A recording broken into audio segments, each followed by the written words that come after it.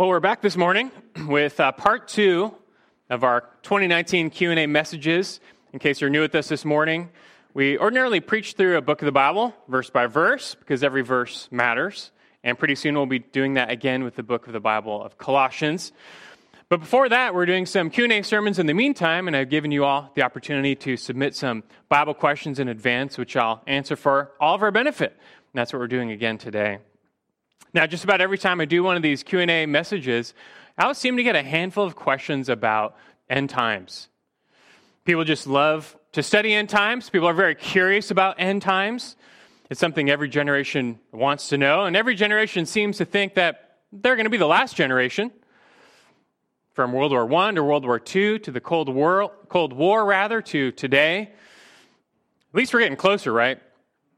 You do have to beware wild speculation. We don't do eschatology, which is the study of end times, by reading the newspaper. Instead, we aim to study the scriptures, see what they say, and go no further. Not everything about the future has been revealed. You just have to live with that fact. We don't know everything about the end, so you don't want to fall into a wild obsession about what might be.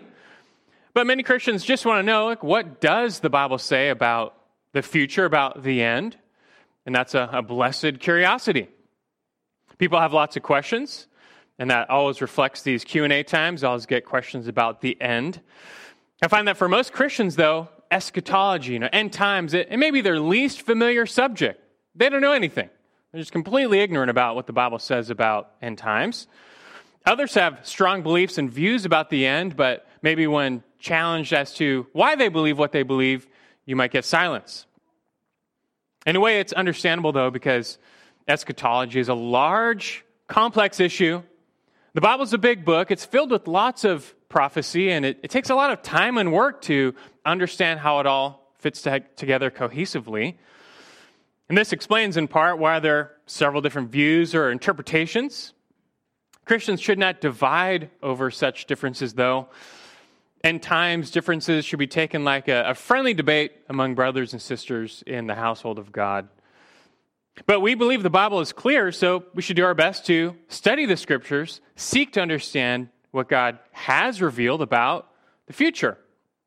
So for our time today, I've just grouped together all the questions I received that were related one way or another to end times and put them in one message for your benefit. Hopefully this will instruct and edify you. And by answering these questions together, the whole church body can be instructed and built up. So we're going to do that now, focusing on all the questions you asked about end times. And we're going to treat the first two questions as a pair.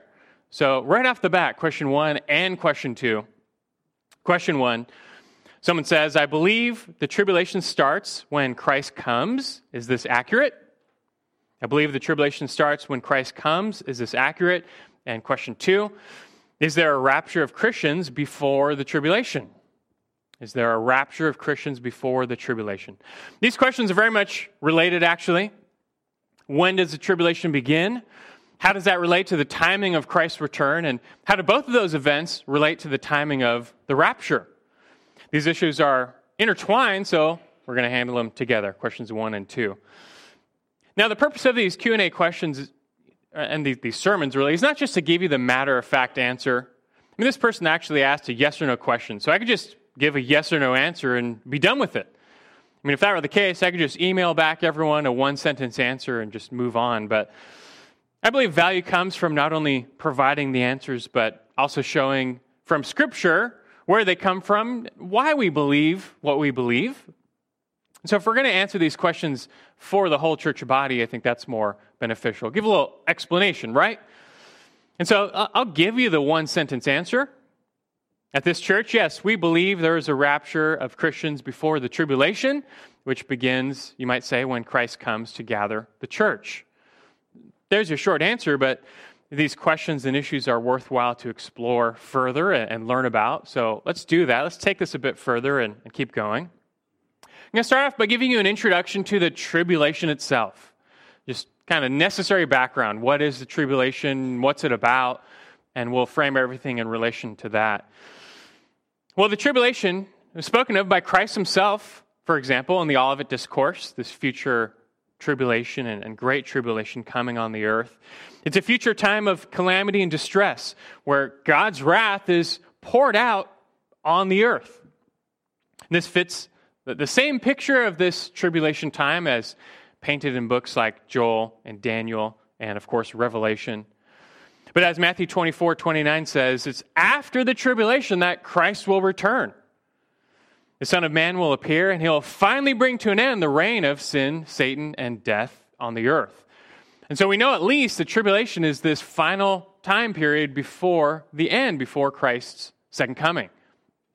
And regarding the duration of the tribulation, it's a future 7-year time period. We get that number from Daniel 9:24 through 27. If you like, you can turn to Daniel 9 and follow along a little bit. It's confirmed by the book of Revelation. We have a 7-year time period. Daniel 9 is a massively important prophecy where God reveals to Daniel his plans for Israel's future and the coming Messiah.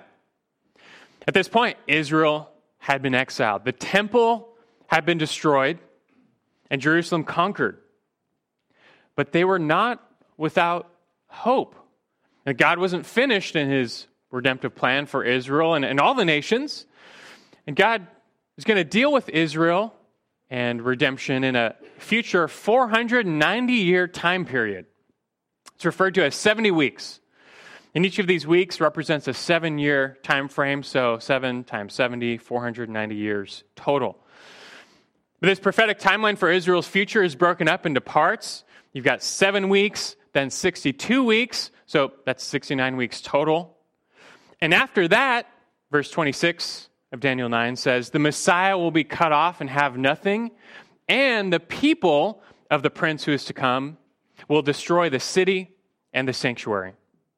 And so starting with the decree to rebuild Jerusalem, verse 25, what this is saying is that basically 483 years later, the Messiah will be cut off and the temple will be destroyed all over again. And you know what? With profound accuracy, that part has already been fulfilled. It's already happened. Literally, 483 years after that decree, Jesus came. The triumphal entry marked the ending of those 483 years, literally, and then he was cut off. He was crucified. And thereafter, Jerusalem and the temple were destroyed yet again. And so the events of the first 69 weeks of Daniel's prophecy have been just amazingly and literally fulfilled. And that just leaves Daniel's 70th week, that final 7-year time period. And what happened this last week? Well, the angel tells Daniel about the last week in verse 27. It has as its subject this figure, the prince who is to come from verse 26. Not the people, but the prince who is to come from verse 26. Earlier in Daniel's prophecies, this figure is referred to as the little horn. You might know him better as the Antichrist. And he's the subject of this last week, this final 7-year period. You can read in verse 27. He says regarding this figure, and he will make a firm covenant with the many for 1 week. But in the middle of the week, he will put a stop to sacrifice and grain offering. And on the wing of abominations, he will come one who makes desolate, even until a complete destruction. One that is decreed is poured out on the one who makes desolate. So in this final 7-year period, this ruler makes a covenant with Israel for 1 week or 7 years. Israel is back in the land, and at the very least, by the midpoint of this time, this tribulation time, the temple has been rebuilt. But during this time, Israel knows peace and safety under the protection of this figure. We'll just call him the Antichrist. I guess the most common title, although in the Bible it's not the most common title. But anyway, meanwhile, as this period begins, he makes a covenant with Israel that the 7 years begins. But likewise, at the same time begins the wrath of God. The wrath of God starts to be poured out on the world during this 7-year time. This is expressed by Jesus in Revelation 6 and 7 as the breaking of the seals. This now comes from Revelation. And a series of judgments start to fall on the earth in the first 3.5 years. They consist of famines, earthquakes, wars, persecution, and false teachers. At the midpoint of this 7-year period, the tribulation, the Antichrist figure is killed. He receives a fatal wound to the head. This is Revelation 13. But he is miraculously brought back to life, a resurrection. And this captivates the world and enables him to set himself up as God. He then breaks his treaty with Israel, as Daniel foresaw in the middle of the week. He breaks that covenant. A major persecution of Israel begins. Temple worship and sacrifice is ended. He creates an idol of himself to be worshipped in the temple, committing what Jesus and Daniel both refer to as the abomination of desolation. And now the Antichrist becomes the dictator of the world. The Jews are heavily persecuted, but the nation is protected by God in the wilderness. That's Revelation chapter 12. It's probably during this time that the two witnesses arise and evangelize the world. You might remember them. Many people are saved, but many are martyred during this time. And now we're getting into the second half of this tribulation, the 7-year period, the second half of that. You find now more judgment falls on the earth, expressed as the trumpet and the bowl's judgment. Just read Revelation. The trumpet judgments are more severe than the seal judgments. 1/3 of the earth's vegetation, sea life, and fresh water are destroyed. 1/3 of the luminaries are darkened, and 1/3 of mankind is killed. After that, though, comes the 7 bowl judgments. These are even more intense. This is right before the end. All of the seas are turned to blood. All fresh water is lost. The sun scorches those on earth. There's supernatural darkness. The Euphrates dries up, and the nations gather together to a place called Armageddon. Now, regarding Armageddon, it's not a single battle, but refers to a larger military campaign. It's Revelation 14 and 16. And the battle stretches some 180 miles, actually, all throughout the Middle East surrounding Israel. And the place is referred to as the winepress of God. The winepress of God's wrath, rather. At some point, though, the sign of the Son of Man appears in the sky, and all the nations realize that Christ is coming back, and they unite in their rebellion against him, but it is futile. Christ returns, and it says he treads the winepress of God's wrath, and the nations are consumed. It's Revelation chapter 19. At this point, the Antichrist and the false prophet are thrown into the lake of fire. Satan is bound and thrown into the abyss. Jesus is established as the King of Kings, and his millennial reign begins shortly thereafter. So, in pretty quick summary fashion, that's the tribulation. It's future 7-year period of wrath and judgment on the earth. Now, we're cramming a whole lot into a little time, but I'm hoping this just gives you a little framework for understanding what we're talking about by this tribulation, which both of these questions had something to do with the tribulation. Now, we could keep going, but let's relate that little background to our questions. The first question is basically, when does the tribulation begin?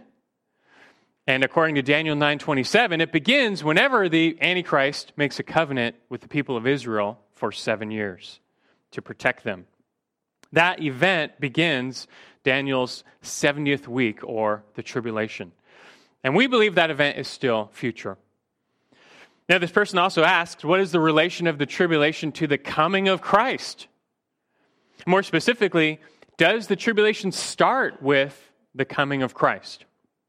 Well, it depends what you mean by the coming of Christ. If you mean the coming of Christ to rule and reign on earth, then no, that takes place after the 7-year tribulation. But if you're referring to the coming of Christ to deliver the church from the tribulation, and if you hold to what's called a pre-tribulational rapture view, well then yes, you could say the tribulation begins with the coming of Christ. Not the coming of Christ to rule and reign, but the coming of Christ to take the church from the world. If that confuses you, then you need just a little introduction to the rapture. And this ties in with the second question here, where someone asked, is there a rapture of Christians before the tribulation? You can turn to 1 Thessalonians chapter 4, and we'll give you a quick little background to the rapture. What is the rapture? The word translated rapture comes from 1 Thessalonians 4, verse 17. The word is harpazo, means to seize, snatch away, carry off. And Paul uses this word in that text to refer to believers being caught up in the air to meet Jesus. And so let's read 1 Thessalonians 4, 15 through 17 for a little background. Paul says in verse 15, "For this we say to you by the word of the Lord, that we who are alive and remain until the coming of the Lord will not precede those who have fallen asleep. For the Lord himself will descend from heaven with a shout, with the voice of the archangel, and with the trumpet of God, and the dead in Christ will rise first. Then we who are alive and remain will be caught up together," there's that word, caught up together with them in the clouds to meet the Lord in the air, and so we shall always be with the Lord. I'll also read for you 1 Corinthians 15, 51 through 52, which correlates. And Paul says there, "Behold, I tell you a mystery. We will not all sleep, but we will all be changed. In a moment, in the twinkling of an eye, at the last trumpet, for the trumpet will sound, and the dead will be raised imperishable, and we will be changed." So at some point, Jesus descends from heaven, and at that point in history, all Christians who remain, they're still alive, they are caught up or raptured, meaning they pass directly from life to heaven without dying naturally. And they meet the Lord in the air to be with him and the rest of the saints forever. So that's the most basic and essentially agreed upon understanding of the rapture event. But the real question is, when does that take place? Specifically in relation to the tribulation time. Some Christians believe this rapture, it's really part of the events surrounding the second coming of Christ. And so they would place it at the end of the tribulation paired with the second coming of Christ. This is known as the post-tribulational, after the tribulation rapture view. The Bible only references the rapture in a couple of places, and they just read those passages as second coming passages, and that's that. So they would answer, no, there's not a rapture of Christians before the tribulation, but after, really just tied into the second coming. But there are other Christians who believe otherwise. There's actually several views, but for simplicity, the other main view says otherwise. They believe the rapture event does take place before the second coming, and even before the tribulation itself. And this is known as the pre-tribulational rapture view, before the tribulation. And they would answer that, yes, Christians are raptured before the 7-year tribulation begins. And that's the view we hold here at this church. And so I could leave it at that. There's your answer. Is there a rapture of Christians before the tribulation? We would say yes. There's your yes and no answer. But again, we have some time, so I'm going to take that a little further.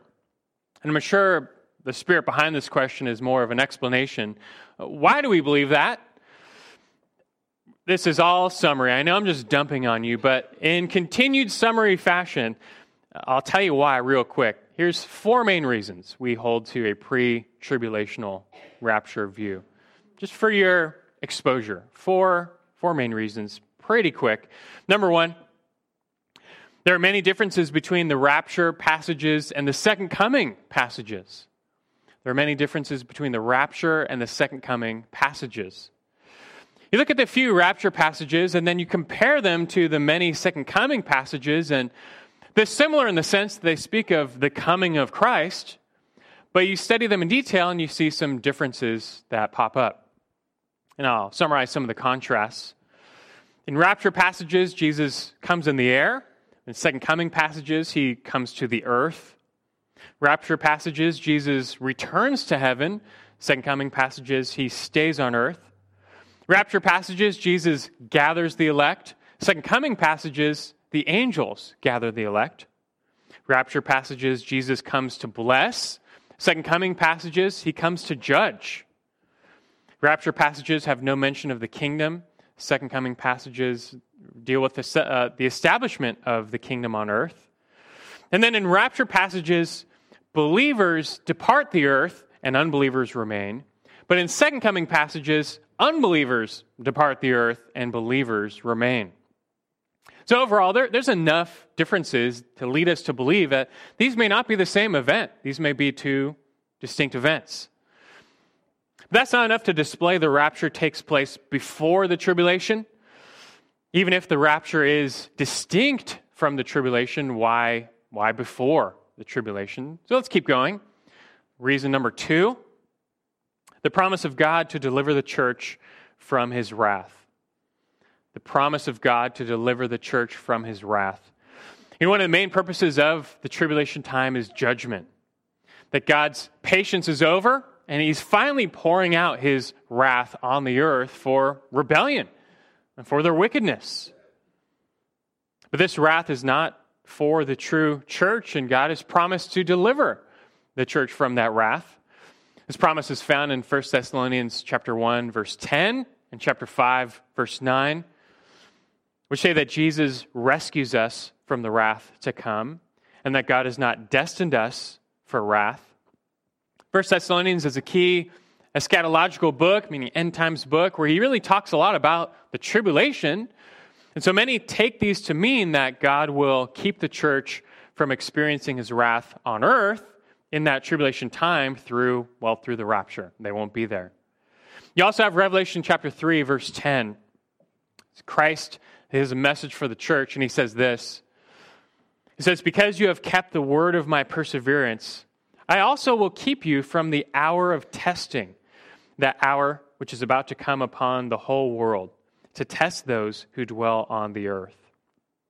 Many take this to mean that the true church, which has faithfully endured, will be rewarded by not having to endure this hour of testing that's coming on the whole earth, which no doubt refers to the tribulation that the rest of Revelation goes on to describe. And so many would take this to mean that the church is, raptured and thereby protected from this hour of testing. Now, speaking of Revelation, reason number 3, the church is absent from Revelation chapters 6 through 19. I'll tell you why that matters. The church is absent from Revelation 6 through 19. These chapters especially go into great detail to describe the tribulation. That's all they are. Revelation 6 through 19, that's the tribulation. But in them, the church is not mentioned once. It's really striking compared to Revelation chapters 1 through 3, where the church is mentioned 19 times. And so many suggest it seems highly unlikely that John, who's writing Revelation in this vision, would shift from super detailed instructions for the church in chapters 1 through 3, and then just forget to talk about the church and the rest of the book, which is about the tribulation.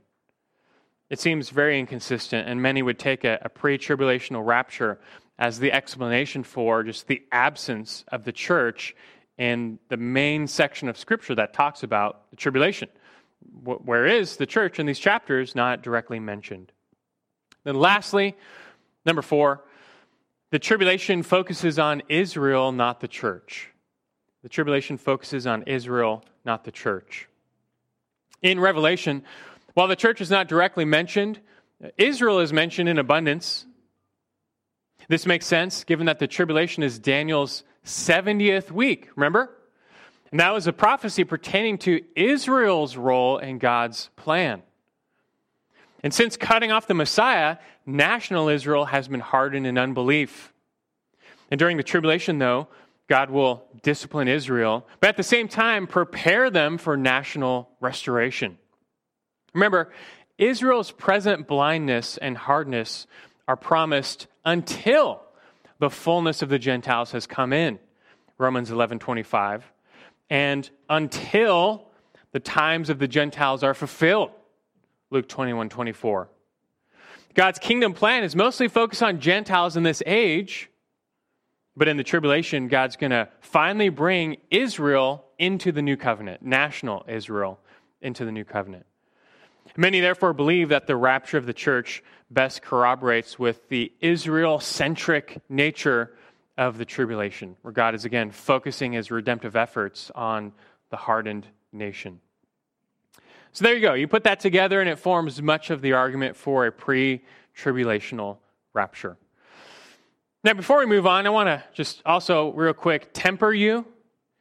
Meaning in recent history, I don't know why, but the rapture event itself has become, way sensationalized and blown out of proportion, books, movies, and all that stuff. But you should know that there's no proof text in the Bible about a pre- or post-trib rapture. There's no single passage that directly tells us the timing of the rapture. And so you should study the Word and seek to understand it as much as possible. But look, when you're not dealing with the direct teaching of Scripture, at the very least, be gracious and charitable with other Christians who disagree.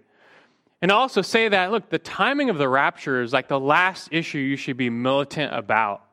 I run into so many Christians who they're militant about their view of the rapture, and, well, you shouldn't be, because the Bible actually doesn't say a whole lot about it. We're just trying to understand as best we can.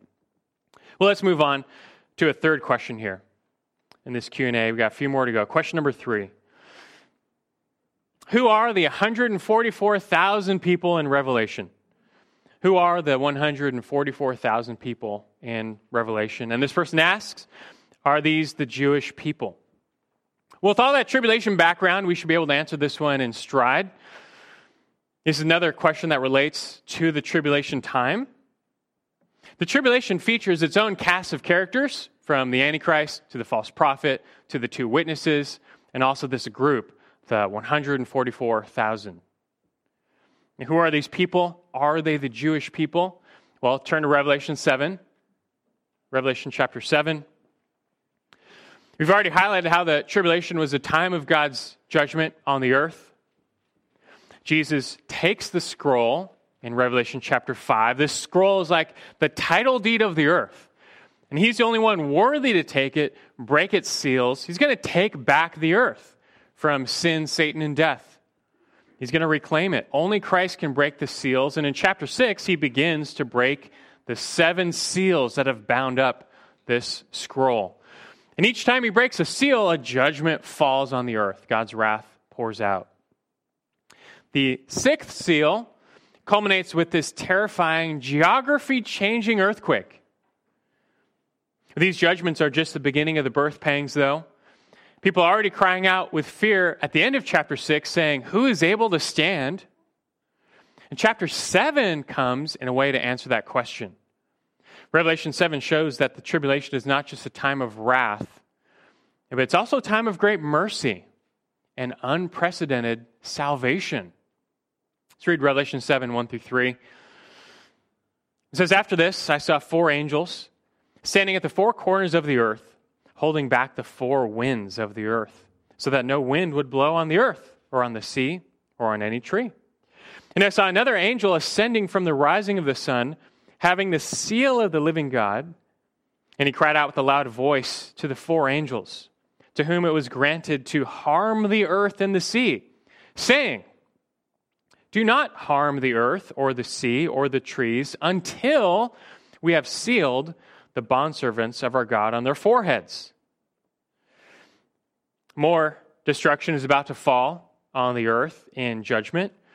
But one angel basically comes up and says, hey, not so fast. Hold on one second. There's a group of people here that we need to seal. And this seal speaks of a king's signet ring, which might be pressed into melted wax, the seal of the king, for example. And it just indicated ownership, possession, authority. And so this group of people, these bondservants, they're going to be purchased by God and sealed by God. You might recall how during this time period, the tribulation, that those in the world, they're sealed too. They're sealed by the Antichrist with a mark on their forehead, which Revelation calls, as you know, the mark of the beast. They get their own seal. But God is sealing his own servants. He's guarding them with his eternal salvation, setting them aside for his service during this time. He's going to seal them with his mark on their forehead, which Revelation 14:1 says is the name of God and the name of Christ. They belong to God. But who are these people? Well, verse 4 goes on. It says, I heard the number of those who were sealed, 144,000 sealed from every tribe of the sons of Israel. These people are the redeemed Israelites in the tribulation. Their identity is crystal clear from verses 4 through 8. Like I just said, these 144,000, they're from every tribe of the sons of Israel. And you keep reading, you find 12,000 from each of the 12 tribes, 144,000. These are Jews who come to Jesus in the tribulation. Remember, a large focus of the tribulation is the restoration of national Israel. And these 144,000 will play a part in that. Revelation 14:3 adds that they are the first fruits of those among men whom God has purchased. They're the down payment of Israel's national salvation. Not until the end of the tribulation, however, will the rest of the nation look on him whom they have pierced and finally call out to Jesus as their Messiah. What exactly do these 144,000 do? What role do they play in the tribulation? Well, it appears that they are special witnesses for God. These Jewish believers in Christ become witnesses spreading the gospel during the tribulation. If you look at Revelation 7, verse 9 and following, it pictures all the redeemed from every nation, from all tribes. They're all praising God and the Lamb for their salvation. Verse 14 makes clear, these are the ones, it says, who came out of the tribulation. These people got saved during the tribulation, and then they either died or were martyred. How did they hear the gospel, though? How did they get saved? Well, the implication is that the 144,000 witnessed to them. It seems likely, and we know that God never leaves himself without a witness. And this fits the picture of Revelation 14, which is the only other place where the 144,000 are mentioned. This picture is the 144,000. They're praising the Lamb with a special song. And then it says this about them in Revelation 14, verse 4. It says, these are the ones who have not been defiled with women, for they have kept themselves chaste. These are the ones who follow the Lamb wherever he goes. These have been purchased from among men as first fruits to God and to the Lamb. And no lie was found in their mouth. They are blameless. The tribulation will be a time of unthinkable sexual morality, although I guess we're getting pretty close. But these 144,000 will be kept undefiled from all of that. It'll also be an age of just pervasive corruption, deception, lies. But these 144,000 will speak the truth, the whole truth, nothing but the truth. God's going to use them, it seems, as his special witnesses on earth during this time. And I think as you just reflect on the future testimony of the 144,000, it's a good reminder, the more you know the tribulation, that when all seems lost, when it seems like the gates of hell have prevailed over the church, that no, God's always in control. He never leaves himself without a witness, and he's constantly moving forward his kingdom plan, and he will do that through these servants, the 144,000. Question number 4. Let's move on here. Question number 4. This person asks, what do you think about people who use current events to try to predict when the end will come? We might change that and say, what does the Bible say about people who use current events to try to predict when the end will come? This questioner also asked, or they wanted to know about teachers who are obsessed with end times and use a fear of the future to sell books and goods. So we'll talk about that too. You know, in all this discussion on end times and prophecy, there is a lot of agreement among Christians on the core factors. Most of the disagreement comes with issues of timing. Now, of course, that correlates to how literal or how figurative you take biblical prophecy, but it boils down to the practical differences regarding timing. We're all reading the same prophecies in Daniel and Matthew and Revelation. But the question is, when will these things be fulfilled? In the past, in the present, or in the future? There are some Christians who believe they were fulfilled in the past, and they're known as preterists. Preterists. The tribulation, the Antichrist, the 144,000 already fulfilled in the past. Some go so far as to believe that the second coming has occurred, spiritually obviously, and that we're living in the new heavens and the new earth right now. But these preterists are those who believe that some or all predictive prophecy has already been fulfilled up to at least AD 70 is when this all took place. Other Christians may see perhaps maybe a near fulfillment to prophecy in the past, but the full, final fulfillment being still future.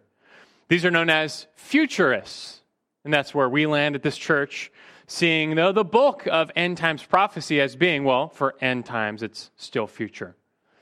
But then there's a middle group who believes prophecy is being fulfilled right now in our age.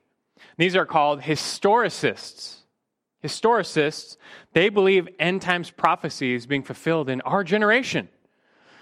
Every generation seems to have some historicists, but as each generation passes away, they're proven wrong over and over again. Each generation likes to believe they're the last, though. They see all the bad current events and they reason, this has to be the end, right? Things can't get any worse than this. And some go so far as to link current events to biblical prophecy, and that is historicism. Some reformers fell into this trap, believing the end was near, the Pope was the Antichrist. You saw a lot during World War II and the Cold War as well. There's a lot of old dispensationalists who, in their mind, were very convinced that Russia was going to play a huge part in the tribulation, but that's kind of faded out. Now the guys are more, it's like China or Muslim nations, and it changes every generation. They're all wrong. One generation will finally get it right, I guess, but they're probably going to be wrong. Look, there's no harm in entertaining some speculation without making any assertions, because Christ could come back in our generation, and people like to curiously wonder about that. But at the same time, he may not return for another 2,000 years. You simply don't know the day or the hour. You cannot predict it. It's futile. New Testament simply tells us to be always ready, always living in light of the end, longing for Christ's return. We should not obsess over end times to the neglect of holy living right now. And just the opposite, this expectation of Christ's return is meant to drive us to holy living right now. That's 1 John 3, 2 and 3, which says, we know that when he, Christ, appears, we will be like him because we will see him just as he is. And everyone who has this hope fixed on him purifies himself, just as he is pure. Just the thought of the coming end and being with Christ should make you want to purify yourself now. And so like any teacher who obsesses over end times to the neglect of Christian living in this age is unbalanced and unstable. That already merits yellow flags. And then if a teacher then practices newspaper eschatology where they're just constantly trying to link current events to prophecy and they're always redacting and changing, that's red flags. Date setting, of course, was rebuked by Christ himself. If you try and connect current events to prophecy, you're just going to be proven wrong. Every generation that tries that keeps getting proven wrong. So stop short of making any real assertions. Be discerning and be cautious of teachers who make strong claims that because that just happened in Israel, the end is here. Naturally, a lot of these teachers are linked to the charismatic movement today. And so they're often adding their own personal prophecies to the prophecies of Scripture, and they're just adding their own. But again, as each one doesn't come true, they're proving themselves as false teachers and false prophets. And I would just strongly caution you against such people. And yes, of course, many such false teachers prey on the weak and the ignorant, using fear-mongering to sell books and goods. Yeah, that happens a lot. It just amazes me how people actually listen and send money to these people. I don't understand that part. It's very sad. Like the Pharisees, they take advantage of the old widow and extract her last 2 cents. And one quick example is, it's kind of humorous, but mostly just sad. Remember the old televangelist Jim Bakker, who was married to Tammy Faye Bakker. And he was huge in the 70s and 80s, but his downfall was great. 1987, he was accused of rape by the church secretary, paid some hush money to cover that up. When that was revealed, he resigned. Then he was convicted of mail fraud, wire fraud, and misusing ministry funds and was sentenced to federal prison. But after he got out, he went back to televangelism, of course, but he pivoted from prosperity preaching to apocalypticism, and he now hosts a daily hour-long program, the Jim Bakker Show, that features, quote, prophetic and biblical revelations brought to light in today's world. In these end times, God is providing answers and wisdom to be revealed at just the right time, and that time is now, end quote. That's pretty much the definition of historicism. Like it's happening right now, and we've got extra prophecy to tell you about it. So Bakker uses the Bible plus his own personal revelations to really tell people about the end. It's just fear-mongering to drive sales. His website looks like Amazon.com for end-time survival gear. Not joking. He sells generators, solar panels, water purifiers, an EMP-resistant bag. He's got food survival kits. You get a year's worth of freeze-dried food for $1,100. You can opt for the, quote, peace of mind final countdown offer, end quote. That's 31,000 servings of food for $4,500. It's kind of funny to watch videos of people tasting these, and they're saying it's just disgusting, but that's what you get. This offer was marketed as follows, quote, he says, imagine the world is dying and you're having breakfast for kings. Why not have parties when the world's coming apart? End quote. If that doesn't scream red flags to you, and if all of his failed prophecies don't scream red flags, you need to be real discerning real quick. And that's really the answer to this question. It's just exercise great caution with these doomsday preachers. Do not listen to everything you hear on TV or read on the internet. Have you learned that yet? Test all things against Scripture. It's like 1 Thessalonians 5:21 says, examine everything carefully. Hold fast to that which is good, abstain from every form of evil. You just need to be constantly relying on God's word and be discerning that you will not be deceived. Well, we've got time to squeeze in one final question. This question was asked randomly, but it fits perfectly into the theme of the morning and gives us a fitting final reminder. It's question 5. Is it okay to disagree on non-salvation issues, like end times or cessationism? Is it okay to disagree on non-salvation issues, like end times, or they say cessationism? So this person wants to know if it's actually biblical to disagree on non-salvation issues. Is that okay? It sounds like this person already knows that it's not okay to disagree on salvation issues, right? Certainly the line of fellowship or partnership, it includes the gospel. Galatians 1:8, where Paul said, even if we or an angel from heaven should preach to you a gospel contrary to what we have preached, he is to be accursed. So if you get the gospel wrong, you're cut off from God, you're cut off from the church. There's no fellowship between light and darkness, and the church is called to guard against false gospels. And that type of false teaching, there can be no unity with those who subscribe to a different gospel. And so that's going to include any gospel-related truth. Keep reading Galatians, you find that involves justification by faith, or by grace through faith in Christ, apart from the works of the law. That's essential to the gospel. You read a book like 1 John, you find that includes the personhood of Jesus Christ. Those who deny his deity, humanity, or that he's the Messiah, they're not of God, John says. And so these salvation issues, we can't compromise there, and there's no unity with those who differ on salvation issues. But this person is asking about non-salvation issues. And end times is a perfect example, or spiritual gifts, or church government. Is it okay to disagree on such issues? And I would say yes and no. Yes and no. It's not okay per se because, well, one person is wrong. One person is believing error. I'm not going to say that's okay.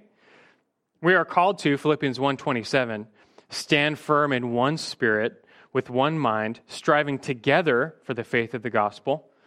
So what I'm saying is it's not like we should just be cavalier when someone is believing error.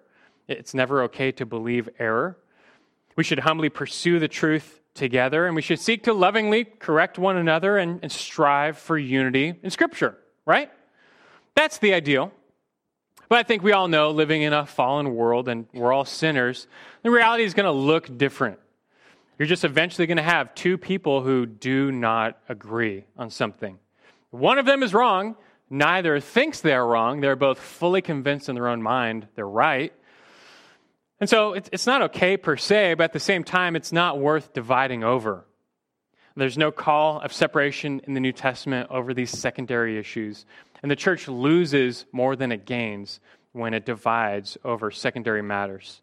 And so in another sense, I would say it is okay to disagree on non-salvation issues, and that our unity and fellowship are based on Christ and the gospel.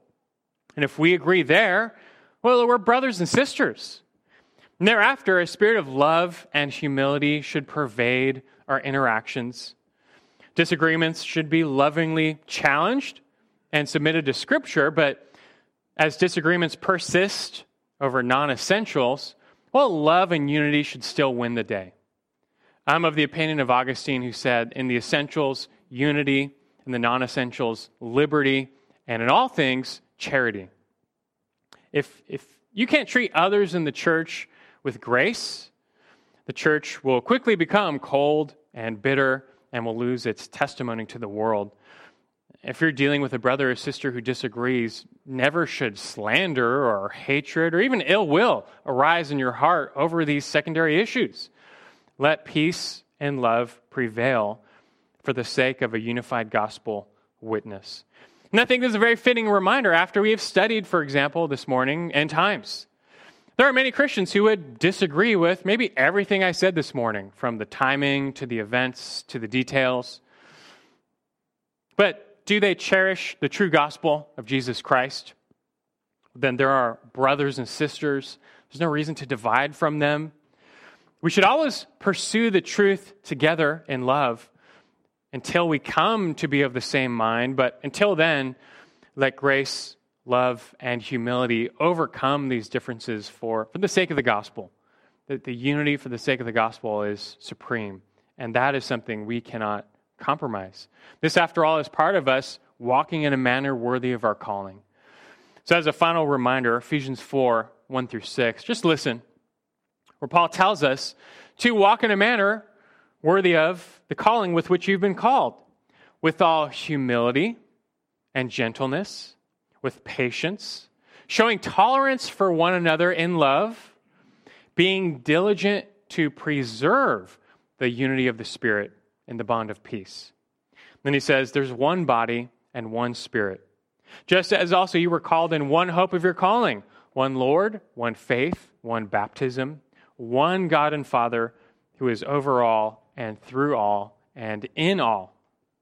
It's an important reminder that we are one in Christ. And so let's remember our oneness in Christ and the gospel. As we all agree on this, he's coming back and we can't wait. We long for his return. Let's be unified and seek to understand the scriptures and live rightly before him no matter what as one church. Let's pray.